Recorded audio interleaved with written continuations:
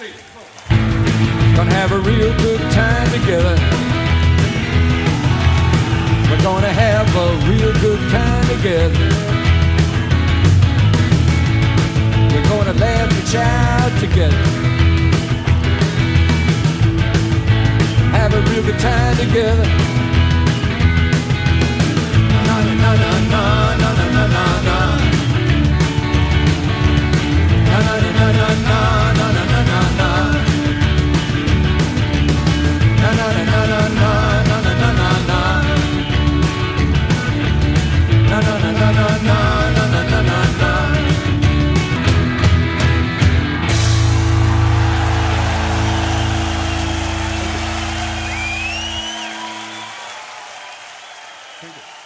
Welcome back to Jokerman Podcast. I'm Evan. I'm Ian. And today's a special day. We have an artist or a member of a band that I think means quite a lot to both of us.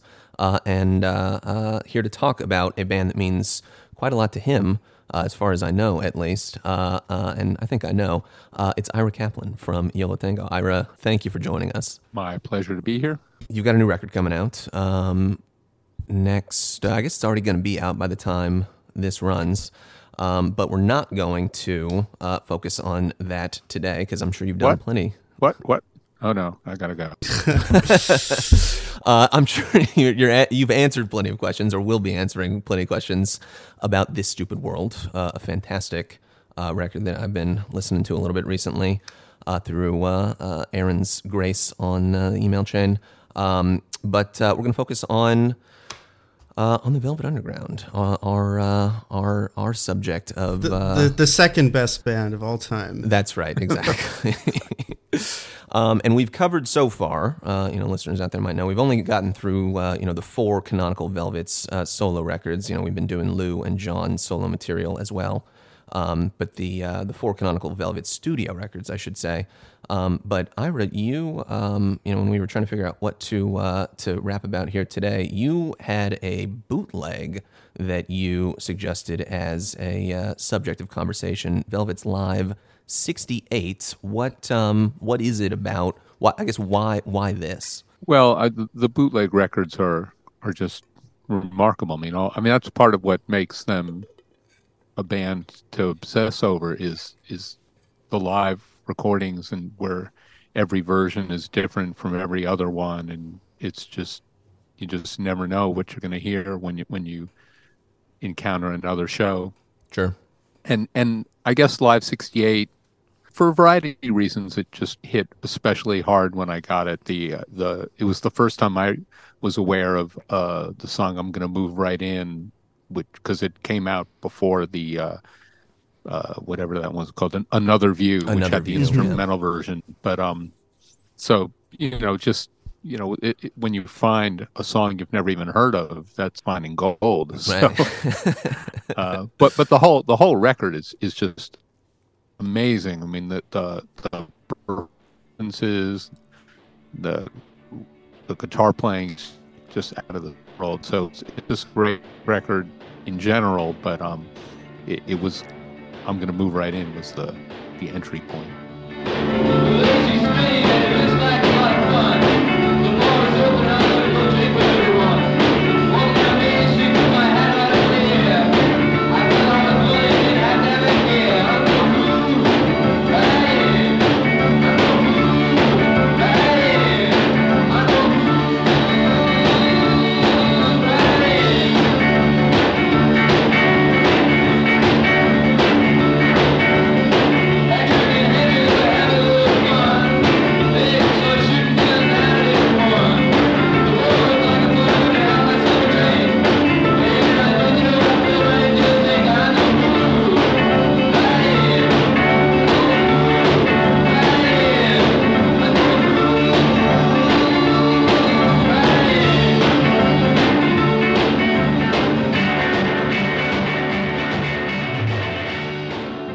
And notably, the version of "Move Right In" that's on this bootleg actually has lyrics to it, which the version on Another View is basically just a band workout, totally instrumental.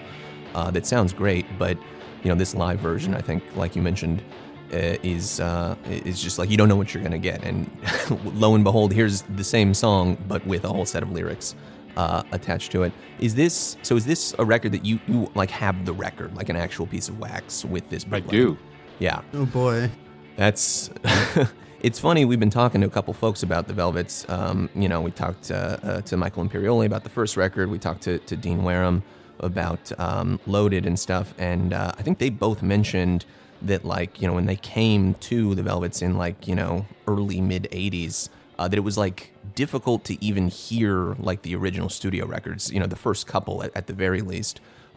Did you have a similar kind of experience where you were sort of working backwards and just like piecing together knowledge about this band from the beginning, just like based on what kind of scraps you could scrounge up? Definitely. I think like I've encountered this in a number of people I've spoken to, where the first record I heard of theirs was the double live album on Mercury, and so many people, for some reason, maybe that was distributed better.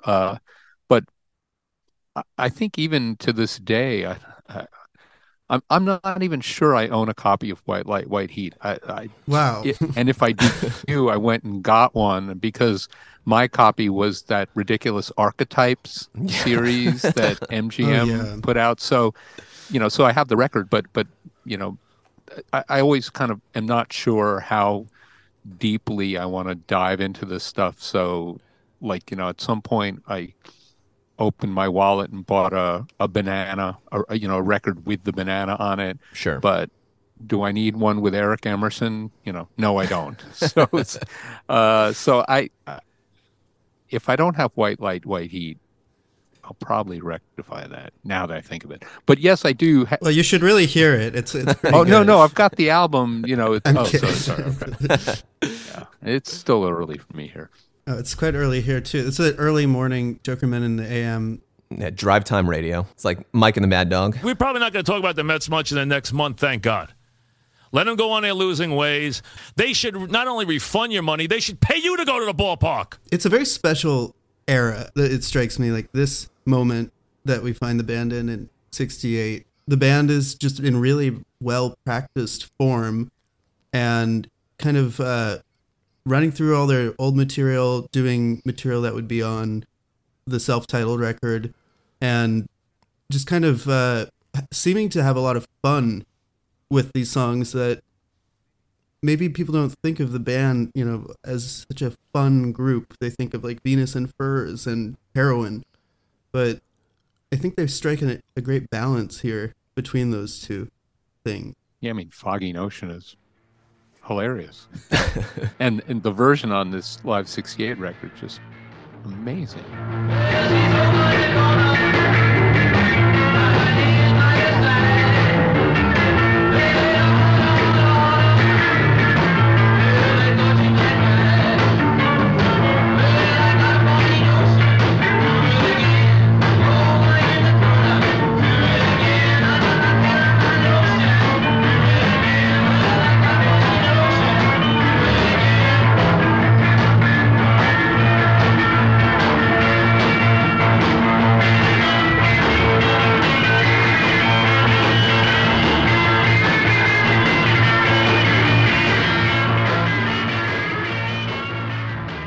I saw Yo La Tengo play like twice in 2021. It was both the first times that I saw you guys, and I thought I had this kind of feeling that's similar to, I think, what I was just describing, of like that you have been able to sort of get so comfortable that I think there's moments of the show when it'll be full on like shredding, like capital S, insane, and then it'll be like a delicate little ballad, and then it'll be something that just kind of is just a fun little number. There's this sense of variety and mastery over that variety that I really admire about Yo La Tengo, and I kind of don't see very many other places, especially with current live working bands. Sure. I think we at some point identified our ability to switch gears quickly as being something we were adept at, and so thought that would be, a good thing to say at these, not always, but at certain shows we do, which there's some long blowout song that everybody thinks is probably how we're going to end, bringing it way down for one more quiet song after that to just kind of, it just seems, I don't know, effective or not. It's hard to answer that question because we're just kind of following our instincts and what we think we're good at, but it sounds kind of pompous to say it out loud. We can confirm that what you're doing up there is working. That is, I think, my biggest takeaway from listening more and more to the Velvet Underground. That's maybe one of their most underrated strengths. It's just that they have this interest in doing a lot of different kinds of songs. Mm-hmm. And that's like not what a lot of people think of them as being so great at, but they're so funny here. And I can't imagine just being in the crowd here and not smiling the whole time. Well, even on the I'm stammering because I'm not sure if it's 69 or 70, but the double live album that, even hearing Lou Reed, trash talk about the Cowboys, when the first time you hear that, you're like, wait. Good evening. We're the Velvet Underground. Hello to you. Glad you could all make it. So we should get used to each other. Settle back. Pull up your cushions. Whatever else you have with you. That makes life bearable in Texas.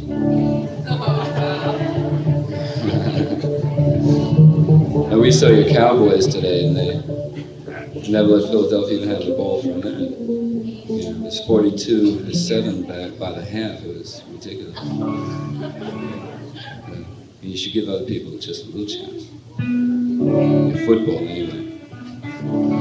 This is a song called "I'm Waiting for My Man." Is that really? Because the recording quality is not great, so it's quiet. You have to turn it up, and you just can't believe your ears. This is it's the same guy that, especially in the case, for me, when I got that record, I borrowed it from a friend of mine. The first thing I did was go to side 3 so I could hear this notorious song "Heroin" that I'd heard so much about, but I played it from the beginning of the sides. So the first song I ever heard by the Velvet Underground was "Ocean," and it was not what I was expecting. Such a funny first Velvet Underground song to have ever heard. It's "Ocean." Here comes the ocean and the waves down by the shore. Here comes the ocean and the waves down by the sea. Insects are evil thoughts thought of by selfish men. It nearly drives me crazy. I am a lazy sun. I never get things done. Mostly made up of water, but here. What do you think of that song? We've had some debates on. Adore it. Yeah, I didn't at first. I mean, my first, it was definitely like a Peggy Lee moment. It was like, is that all there is? And then I like hearing like the rest of the record, especially with like, we're gonna have a real good time together. It's like I see, it's a rock and roll band. That's right. And then you Right. That's just right. kind of discovering very quickly the range, and then from the liner notes, getting a feel also very quickly of just how different they could be as they refer to the very different lyrics for New Age, and I forget what the other one is, but just how different the version of Sweet Jane is. Even though I didn't know now I think of it, I might have known that, might have heard that on the radio, but without realizing who I was listening to. Yeah. Yeah. I think a couple people have mentioned to us that they heard Sweet Jane first as like the Rock and Roll Animal version, and that got like some classic rock play, which another very funny. Was that this even... would be before that? I mean, Rock and Roll Animal. You know, I'm an old gentleman, so this was before. You know, I think it's probably. I'm trying to think if it's even before I heard "Walk on the Wild Side," but maybe not. Maybe I knew. I don't know. My grasp of time is elusive, so I might have known "Walk on the Wild Side" already. Speaking of Walk on the Wild Side, when we had Dean on, he mentioned, because I think we mentioned when we spoke to him that we were potentially going to be getting a chat with you at one point. He mentioned that we should ask you about Transformer and your opinions on Transformer. Do you have any opinions on Transformer to share with us? I don't really know it. You know, I'm not sure I've ever heard it from start to finish. Wow. I know a lot of the songs. I really am a Velvet Underground fan, obsessive fan, but not nearly as conversant with the Lou Reed solo stuff. You know, I have a lot of them. I saw them a bunch of times, but I didn't. There's been a lot of Velvet Underground stuff in New York in the last week because Ignacio Julia, who wrote Feedback, has a new collection of his interviews with the Velvet Underground members put out by the Ecstatic Peace Library, and he was in town doing a couple of events, and he and Thurston Moore were talking about what their least favorite Lou Reed record is. And, what did they say? Well, Thurston either implied that maybe Ignacio was revealing a private conversation, so I'll let you ask one of those two guys to get the answer. But I was thinking at the time that I couldn't answer that question because I haven't heard them all. Sure. So, is there something conscious about like you know, you decided to be a Velvet Underground superhead, but decided against doing that for Lou, or was it just kind of a natural kind of combination that it just worked out that way? Yeah, it just happened. I mean, that kind of person that they all hate. You know, I would listen to the more bootlegs I'd find, the more live shows I'd hear. Every one of them just seemed earth-shattering to me. And then when it came to the solo records I was hearing, you know, I'd like them, and I'd like some more than others, but they weren't taking over my brain the same way. So the way that the Velvet stuff, that's totally fair. They're just your team, you know. You don't always just pick your team; it just sort of happens. Yeah, that's a good point. It's just, you know, you just support them.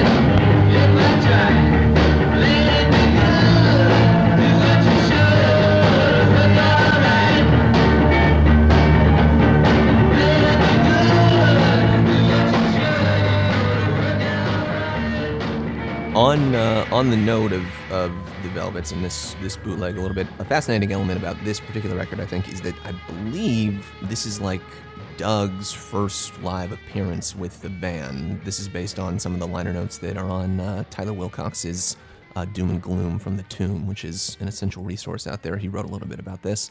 I was wondering, I saw an email note about that in preparation for this, and I was wondering how you knew that, because the liner notes on the back of the record are vaguer, and it's not even all the same show, because the last song is Heroin with John Cale. With John. So it was unclear to me that what, where exactly stuff is drawn from. There is, they do mention and note that Doug Yule's playing bass on What Goes On instead of organ, which is more of the live versions. That's the instrument he's more familiar. So it's clearly early, but Right. But I didn't know it was the first show until hearing from you guys. Well, just on the note of Doug, I think another, kind of hobby horse of ours on this program has been debating the Doug era of the band. And I think both of us have sort of, Evan and I both evolved in certain ways about that conversation. How Our do position you, on the matter has evolved. it's always evolving. How do you just like kind of conceive of like the Velvets with John, the Velvets with Doug? Is there a canonical version of the band, or is it all kind of the same? What do you have any thoughts on that matter? I love both versions and don't really, maybe I'm, now that I'm thinking of it, which I rarely do, you're talking about the whole fun aspect of it. The version with John Cale is probably less fun. I mean, not that Sister Ray isn't a riot, but it's looser. Right. But maybe that's just because we've heard more of the live shows with them and with Doug Yule. But except for Loaded clearly being my fourth favorite of the four records, I really do love it all, and I love Loaded as well, but just not as much. Right. Yeah, it to me it's sort of like I've come to realize, or I've come to conceive of it at least myself, as like there never actually was like a canonical version of this band, because of the four studio LPs, none of them were made with the same, lineup of players. If you consider Loaded wasn't actually made with Lo, even though she's credited there. And so, it was really just an evolving and amorphous, set of people weaving into and out of each other's lives. And, Lou himself, and I guess Sterling, although I think he was even sort of not as present during the creation of Loaded as he had been previously. Lou was really kind of the single through line there, obviously, from beginning to end. But by this point, like the 68, 69 period that is captured so brilliantly on this bootleg, like they've evolved into like a real kind of working band at this point. And I think that's why it is more kind of rock song oriented, because, they're playing shows. They're in Boston. They're playing in San Francisco. This bootleg, I think, was from Cleveland. And they're doing things differently than they had been previously when they were so deeply ingrained in the factory set and the scene and playing at the Dom and running around with the Warhol contention and stuff like that. So it almost kind of feels like they've like evolved by this point into just like a normal band, but like in a good way, like the way that they would want to be evolving. Well, I have to say there's so many gaps in what I know, including like, well, I mean, does this band practice, and if so, where? and even when they're playing shows, I don't know. It's not like they're going out on a month-long tour. My impression is they're flying into a city and playing there, and then flying home, and the runs are all longer than one night. But I don't know how many. Like, are they going from Boston to Cleveland to San Francisco? I don't even know. So I don't know. Maybe you do. How often they play? It remains mysterious to me, in a good way. Heard that they played, more in Boston than anywhere else, and that's where Jonathan Richman was sort of becoming their first real acolyte. He was, I think, went to 70 shows or something. When I first saw Jonathan Richman play in 2013, it was really soon after Lou's death, and he talked a lot about that, and he actually told a story of meeting Lou on the street in Boston and kind of catching up to them. Like the band was just walking around, and he was like, I really like the way you play your guitar. And he's just like, you do? And he's like, yeah, I do. And he was like, said it in this, he gave like specific reasons why he liked it, and I guess he sort of ingratiated himself into the group, into their favor. But it seemed like that was, from what I know, and I'm no great scholar of it, they were playing a lot in Boston, and it was kind of like their training ground, home base, in a way. Yeah, they weren't touring. It was definitely like, they had specific clubs, specific cities where they had, a group of people that they could get to come and see them, basically. And San Francisco, like all the Matrix tapes, that have come out on bootlegs, that's drawn from there. And then obviously, Richmond has a bunch of stuff from Boston, and whoever was taping here in Cleveland. I think the guy's name is mentioned in the liner notes, but I forget who exactly. But yeah, it was definitely more of a, kind of in and out, intermittent kind of thing. And yet, clearly, as documented on this boot, like, they could fucking get up there and just kill it, just absolutely shred. The version of I Can't Stand It, I think, is absolutely, like, amazing. Yeah.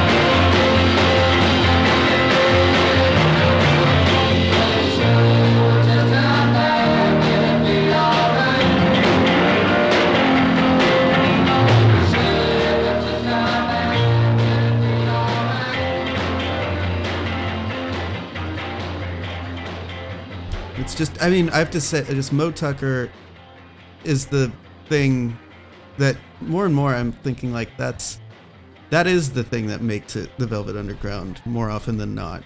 And Loaded being a separate case, but here it's like she's, I feel like, the reason why they can have fun in the way they do. Sometimes it feels like the simplicity of it is this as it's, I'm not the first to say it, sort of like this thing that anchors their sound and gets them to this place where they can go off all over the place and come back, and the steadiness of that is in the restraint. I just admire it so much, and more with each of these bootlegs I listen to, it's the thing I kind of latch on to. Oh, I don't know if you heard about this, but another one of these Linger On events, they showed some footage that I think has just been unearthed of the Summit High School performance. Really? Their first, yeah. It's very brief, and more of it is of the middle class and of the Velvet Underground, but there is now some footage floating around. Wow. Is that the one where they're with the first drummer? Is that the No, it's Moe's first show. Moe's first show. Okay. The show after their first drummer, whose name escapes me. Angus MacLeese. Right. The great Angus MacLeese. I hope you weren't being sarcastic about the great Angus MacLeese. No, not at all. Oh, okay. It was, He came from the whole the Lamont Young scene with John and stuff. Just he went in a very different direction than people like Lou Reed ended up going once he departed from the band. Are you an Angus MacLeese head yourself, Ira? I wouldn't say that, but I have some records. Sure. Where do we start with Angus MacLeese? Well, I couldn't tell you. I have the I'm no expert, but I do have the record that came out with him and Cale and Tony Conrad and right. Young.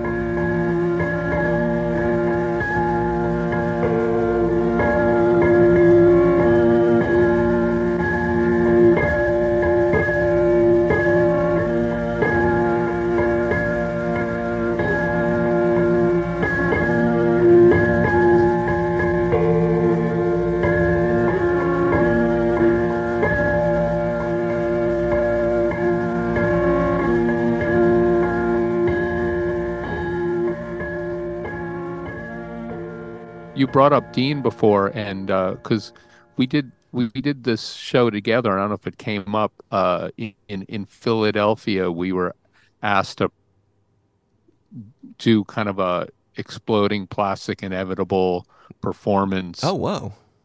And I have to say we were a little reluctant. This Live 68 record at one point, when I got it, the Dream Syndicate were in town for a few shows, and I offered to record it on a cassette for Steve Wynn. He accepted, but with the caveat, like, don't tell anyone, because they were running so quickly from their being compared to the Velvet Underground at all times, and he was saying, I'm not really supposed to say how much I like them, and I can certainly relate to that. I did at the time, and I can now, because the number of times our band was compared to the Velvet Underground became something to just deal with. Right. And ultimately, we did a version of It's All Right the Way That You Live on our second record. We weren't trying to deny anything. Right.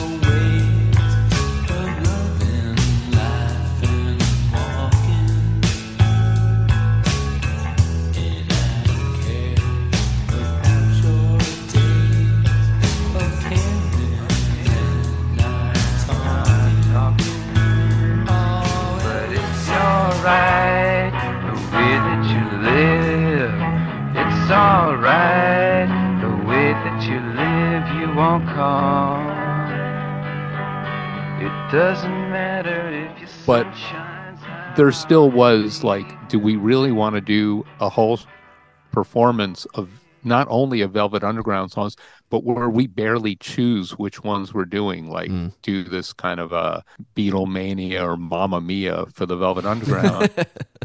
And ultimately it just seemed like it would be so much fun to do that we felt like if it's going to be fun, let's just do it. But so we got a friend of ours to play viola, and then on a couple of songs, went to organ or bass. We kind of moved around, slightly imitating at least how we perceived they were moving around, and we got rid of Melody Laughter and one other song I can't remember, and did the out of the anachronistic for the show Sister Ray instead, but ultimately played kind of the EPI stuff, and Dean and Britta were on that bill as well, doing playing with some of the screen tests. It ended up being a really great night, and it took place where the EPI had played in Philadelphia. Wow! I actually just talked to Dean about this the other night. I just ran into him, and I was mentioned that you were coming on, and he actually was talking about the being at this event, were they actually showing the films on top of them and everything? There was some film component. I don't know. I can't remember what it was, but there was also an exhibit in the other room of press for the show, and most of it negative letters of complaint that it had generated. And wasn't the first time that you would have played the Velvet Underground, quote unquote played the Velvet Underground, thanks to your appearance in I Shot Andy Warhol from way back at this point. Was that something that you guys were approached to do, and you just said yes, or was there something more to that? Because John I think John did the score for that, but Lou was also kind of not stoked about it. Yeah. Well, yes, and we were approached, and they're probably even more than the EPI thing. We were, because the band wasn't as well established at that time. We thought, what could we possibly do to make sure that we are never not, that we are always mentioned in the same, losing track of my syntax, that we're always mentioned in the context of Velvet Underground. This should take care of that. But it was the same thing. It just sounded like fun, and we wanted to do it. So we did. Fair enough. Well, you're the second guest to appear in that movie that we've had on the program. Oh yeah, because Michael was in it, right? Wasn't he playing Ondine? Ondine, yeah, that's right. Oh yeah, and he talked about running into Lou at Madison Square Garden, and that was fun.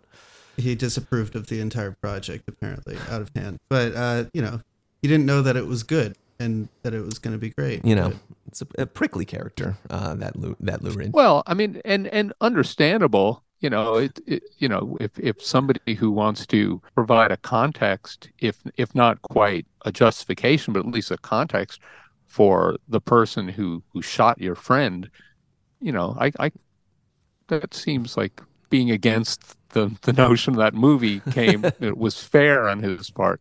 Sure. Yeah, it seems. And the title is provocative. Obviously, it doesn't. It's not pulling any punches.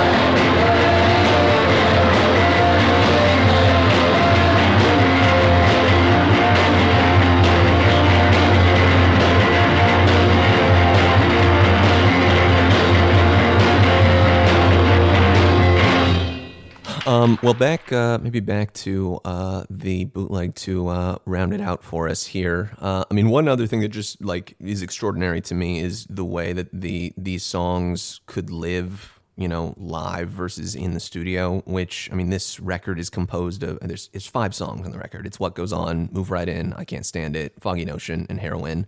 And 3 of those songs, Move Right In, I Can't Stand It, and Foggy Notion, never actually saw an official release on a officially conceived of LP. They ended up making it out on these rarities comps later, VU and another VU, but in radically different forms. And I think that's what's so stunning to me and striking is the way that I Can't Stand It, for instance, which is on VU.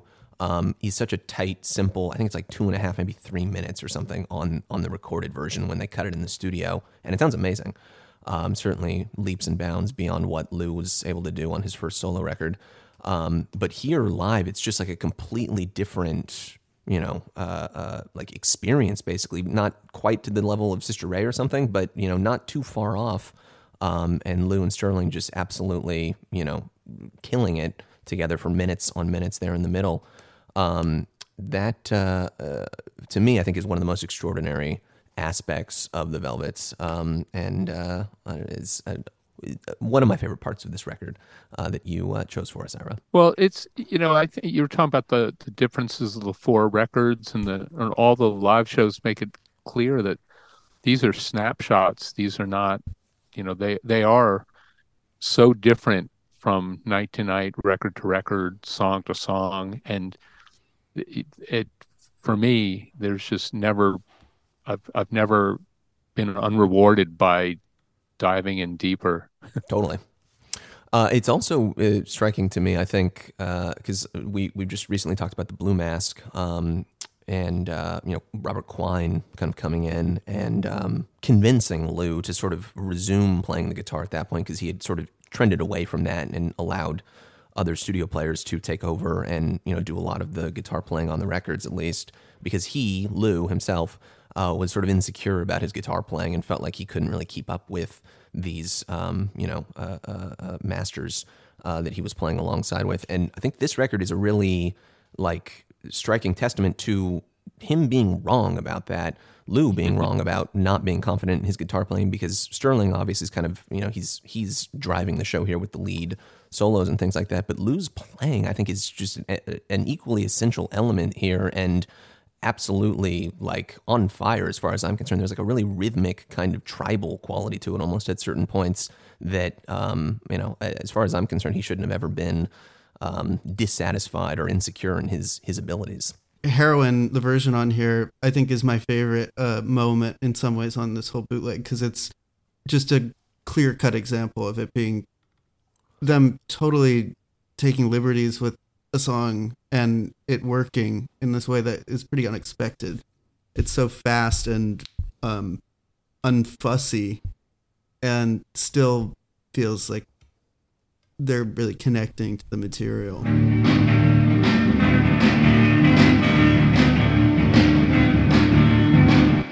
Hello from the edit phase of the episode, Jokerman listeners. Just dropping in here, we had a slight technical snafu, lost about 15 seconds of Zoom audio, wouldn't you know it. But Ira is just about to refer to a version of Run, Run, Run from Praise Ye the Lord, another Velvet Underground bootleg that we talked about doing, but ended up deciding against. So I'm going to drop in a few seconds of this absolutely out of this world cut, so that you know what he's talking about in just a moment.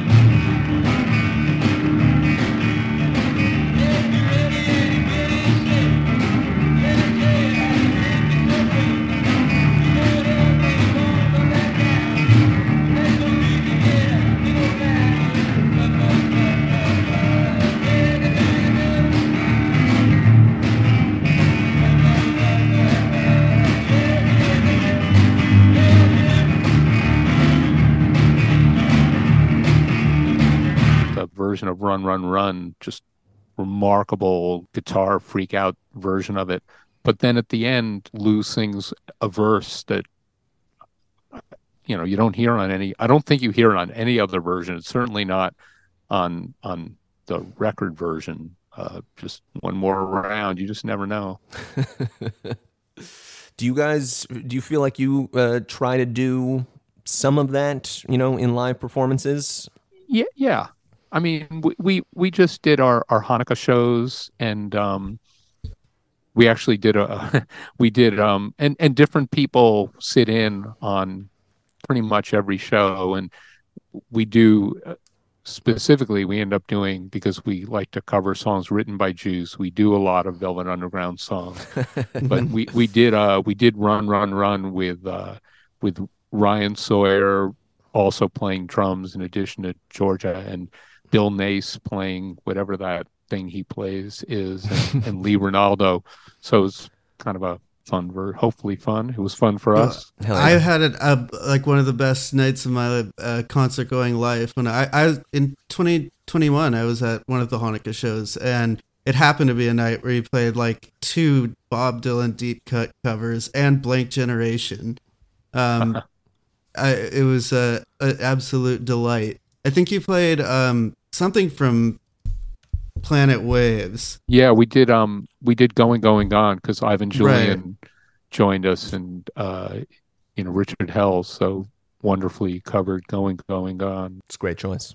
Love Going, Going, Gone. I actually saw you guys do, I think it was Christmas 19, the Hanukkah show, because Hanukkah fell on Christmas there. I was there on the 25th, and I think you did Heroin there. And I think Lee came out and played with you on that too. He's definitely done it with us, yeah. It's always a delight, folks. Oh, yeah. Of course, because then we had Lee sing Merry Christ during the encore. Yeah. Yes, yeah, exactly. Yeah, that was That was one for the books, and that was just a couple months after I also saw you guys open for Bon Iver at the Barclays Center. So just going from Yo La Tengo at Barclays Center, and then like 2 months later at the Bowery doing the Hanukkah show. It was a very I love seeing you in both of those different environments. So in answer to your question, yeah, you do it. yes, we do allow the songs to change from night to night. So Richard Hell's Jewish, huh? Yes, he is. I'm verklempt. Many years ago, we were able to get David Johansen to come to one of our shows, and when we were doing it at Maxwell's, and we asked if he would be willing to sing Chinese Rocks, and he was asking what Jew wrote Chinese Rocks, and we said that Richard Hell pointed out that Richard Hell had a credit on it, even though, and it's a half Jewish song. Yes. It's like it has a Jewish father. Well, I think we are just about there. Thank you for joining us so much, Ira. This was a fantastic conversation. Folks, The Stupid World out now anywhere you can get it, and the band is storming across the United States this month here in February. I can't wait to see you guys here in San Francisco in a couple of weeks. I do have to get one last question, because this is a music podcast. A lot of our guests are not really big sports heads. I actually am something of one. How are you feeling about the Mets going into this season? Was the Correa thing, was that a real big heartbreaker? Well, I as a Mets fan, you have to have a certain amount of fatalism and a certain amount of blind optimism. So I'm telling myself that the Correa thing had to fall apart because of the his connection to the Astros and cheating. That's a good point. Where the same way that Beltran was going to be their manager, and then he got fired before he even started because of that. And so same way, the Mets have that force shield about the cheating scandal.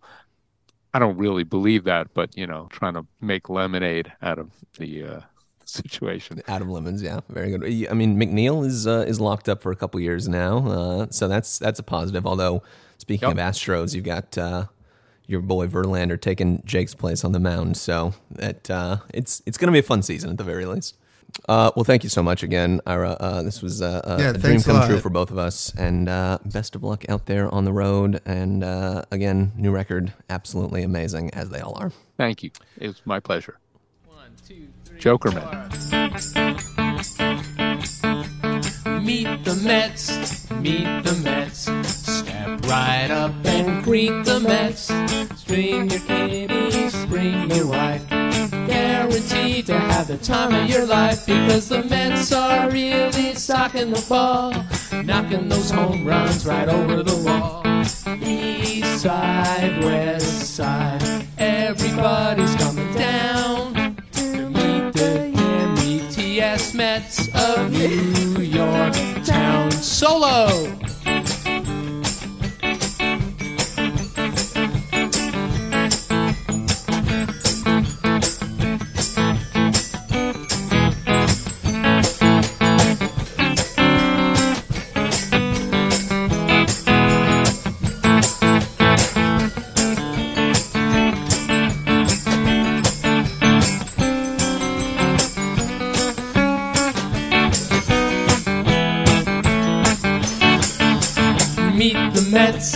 Meet the Mets, step right up and greet the Mets.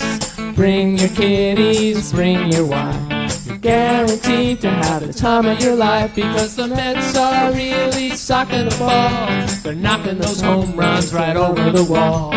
East side, west side, everybody's coming down to meet the METS Mets of